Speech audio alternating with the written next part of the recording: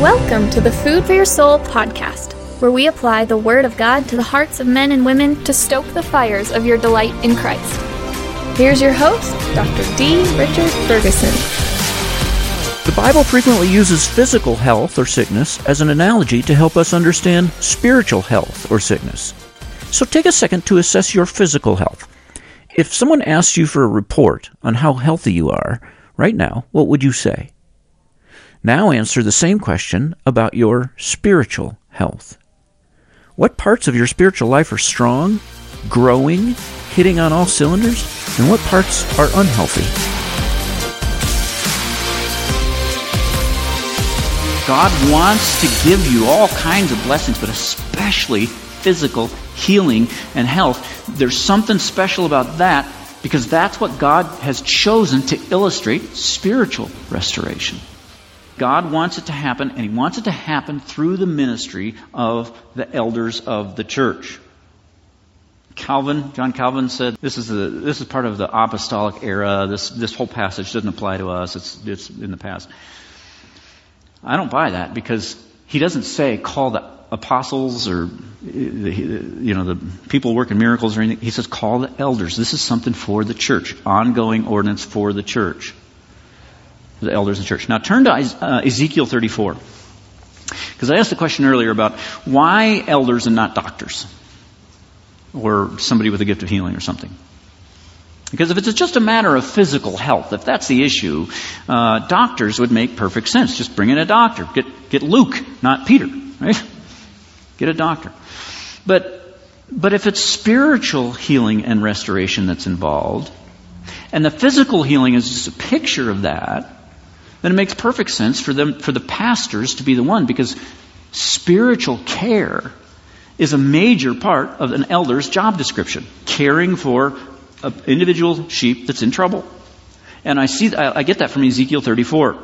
Ezekiel 34 is a chapter where God rebukes the pastors of Ezekiel's day for not doing their job. And so this is where we find out what their job is supposed to be. And so look at verse 1. Ezekiel 34, verse 1. The word of the Lord came to me. Son of man, prophesy against the pastors of Israel. Your Bible probably says shepherds. Anytime you see the word shepherd in the Bible, it's the exact same word as pastor. Greek, Hebrew, Old Testament, New Testament, it's the same. It's always the same. It's just if it's talking about animals, it's a shepherd. If it's talking about people, it's a pastor. Here we're talking about people, so we're talking about pastors here. So these pastors weren't doing their job. They're getting rebuked by God. Why? What did they do wrong? Look at verse 4. Ezekiel 34:4. You have not strengthened the weak or healed the sick or bound up the injured. You have not brought back the strays or searched for the lost. That's what they did wrong. So you take all the negatives out of there and you get yourself a job description for a pastor. A pastor is a shepherd, and a shepherd's job is to feed and protect, and we do that through the teaching of the Word, and also to give special care to those who are weak and sick and injured, who are straying or getting lost. Okay? That's the pastor's job. You say, well, what about everybody else? What about the sheep that are doing just fine? They're not getting lost, they're not wandering, they're not sick. Who's going to minister to them? They minister to each other. That's what the body of Christ is, right? You minister to each other. You all encourage one another and care for one another and meet each other's needs. The pastors can't give individual attention to every single person in the church. That's an impossibility. We do that for each other. But when somebody gets especially broken down, and is in need of special help, that's where the shepherds step in. Now, of course, the rest of the church should help the broken too. They should follow the shepherd's lead and also help one another. But the shepherds, the elders, take the lead. You need help. Isn't it true that when you're sick, that's when you need the most help spiritually from someone else? When you're really sick, when you're really in a lot of pain, you're hurt really bad, isn't that when it's the hardest to read your Bible? It is for me. Isn't that when it's the hardest to focus on prayer? I mean, anything other than, God, help me, Isn't that when you find you miss out on fellowship because you can't make it to church? You're in the hospital, you're in your bed, and you can't make it to church. You miss out on fellowship, and then your spiritual life starts to go down. How many times have you heard about somebody who walked away from the faith after a severe illness? In verse 13, James tells us, take every situation to God in prayer, right? If you're suffering, take it to God. If you're happy, take that to God. But if you're sick, that's hard to do. It's hard to go to God in prayer. When you're sick, you need help. You need someone else. When you're really broken down spiritually, when you're just really weak spiritually, you're depressed, you're discouraged, you're broken down, wearied, spiritually weak, it's hard to pray, and you need help. You need someone to come pray for you. So call the elders. Call the elders. And please notice that it's the responsibility of the sick person to call the elders. It doesn't say that the elders should keep track of everyone who's sick and go to them, go visit them. It's the responsibility of the sick person. You know, it amazes me how many times I hear people complain, oh, the elders never came visit me in the hospital. They never came to my house. They never did this and they haven't done what this verse says to do and called the elders. I made the point that you need to be willing to receive from others, not just to give, but to receive. But you also, in order to do that, you need to ask. Why do we just expect people to come and we don't ask for what we need? Ask. Humble yourself and just ask. And I think that's important. I think it's important for the sick person to be the one to call the elders for a few reasons, but one of them is this. It's because the ministry to the sick person, to bring about restoration, to physical healing and spiritual restoration, in order for that to work, the sick person has to be receptive to that ministry. They have to be open.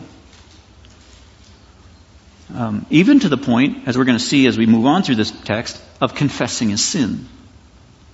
And there's some people that they're not interested in that. They're sick, but they're not interested in confessing their sins to the elders. They don't want the elders talking to them about spiritual things. They don't want to open up to them. They're not ready to get back on track spiritually, and so they're not open to that. And so going to them, ministering to them, isn't going to work. It's not going to do any good. The way the elders will know that you're going to be receptive to the ministry is if you call the elders. Right? So whatever reasons you think you might have for why you won't call the elders and why they should be the ones to take the initiative and not you, James is very clear here. If you're sick, you call the elders. And that doesn't mean you have to call us every time you get a runny nose, hangnail or something. Again, the picture here is of somebody who's bedridden, very possibly life-threatening problem. This is a serious illness. It's when you have an especially serious illness that it tends to cause spiritual problems, right? And that's when you call the elders. If you're handling it just fine, then great. But if it's starting to weaken your faith, if it's starting to chip away, it's keeping you from prayer, it's making you bitter, it's getting you angry, it's having a negative effect on you spiritually, that's when you really especially need to call the elders. And ask for help. And don't hesitate. Because when you're suffering, God wants you to look to Him. King Asa. Isn't it when you're suffering that you need spiritual guidance the most, right? King Asa got sick in 2 Chronicles 16:12. And it says, even in his illness, he did not seek help from the Lord, but only from the doctors. He called the doctors, but not the pastors. And I think that word even is instructive. It says a lot. It sounds like the Lord was doing some things to bring Asa to himself, and Asa wouldn't do it. And the Lord is drawing him, and Asa wouldn't do it. The Lord draws him, Asa resists. And so God finally makes him sick. And it says, even then, he still wouldn't seek help from God. Sickness, see, it's not just an object lesson to teach you about the ravages of sin on the soul. It's also, illness and injury is also God's messenger to call you to Himself. To seek healing, to seek soundness and life from God. And that's why very often God grants healing through spiritual leaders who are designated as God's messengers, so that it will be clear in seeking them out that you're seeking God. Right? That you're looking to God for your help. Sometimes people have trouble getting comfort from God because God is invisible. Right? You can't hear Him. You can't see Him. You can't touch Him. And they want someone that they can touch and hear and feel. It's like the little kid that said, I want someone with skin on, right? You know, Jesus, He's invisible. I mean, if Jesus is such a great shepherd of the sheep, why doesn't He provide comfort and help for me that is physical, since I'm a physical being? And the answer is, He has. He has. God gives us His love and cares for us through human shepherds that He's designated as His servants, as His agents that are called to shepherd us, the pastors. So when He says, when you're in trouble, pray. When you're happy, pray. When you're sick, go to the elders. That's not a curveball. That's not a shift. That third one isn't different from the first two. It's still a going to God. It's still because you're going to the ones that God has ordained to be the ones to minister His grace. God is just simply putting flesh and bone on His comfort and care for you. The existence of elders in the church is proof positive of God's love for you. It's how He wants to minister to you. So how would you assess your level of spiritual health? How is your energy level for spiritual things? Are you lacking in passion for the things of God? How strong is your faith? What happens to your trust in times of severe trouble? How about in the area of love? Love for God? Love for others? Is your heart soft or hard? And do you have any spiritual diseases? Greed, lust, pride? What could you do in your daily routine to become more spiritually healthy? Father, help me make this diagnosis. You are the author of life and every form of wellness. Infuse your servant with life. Give me spiritual energy. Forgive me for being spiritually lethargic, lacking zeal and spiritual fervor. Make me passionate for your kingdom, for your church, your people, and the purposes of your heart.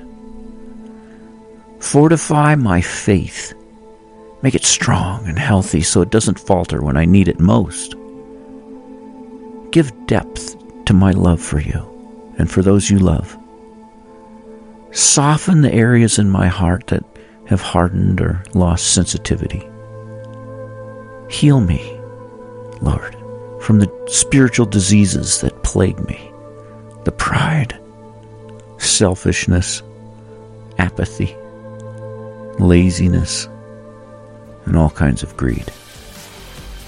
Forgive me for voluntarily contracting those diseases, Lord. Have mercy on me and heal me. Thank you for listening. If you found today's episode edifying, why not share it with a friend? This season of the Food for Your Soul podcast features excerpts from our sermon series on the book of James. 50 expository sermons covering every verse. You can find those and hundreds of other sermons for free download on drichardferguson.com. And if you like listening on your phone, get our free mobile app. Install the Church One app from the Play Store and select Food for Your Soul. Until next time, rejoice in the Lord always and set your mind on things above, where Christ is seated at the right hand of God.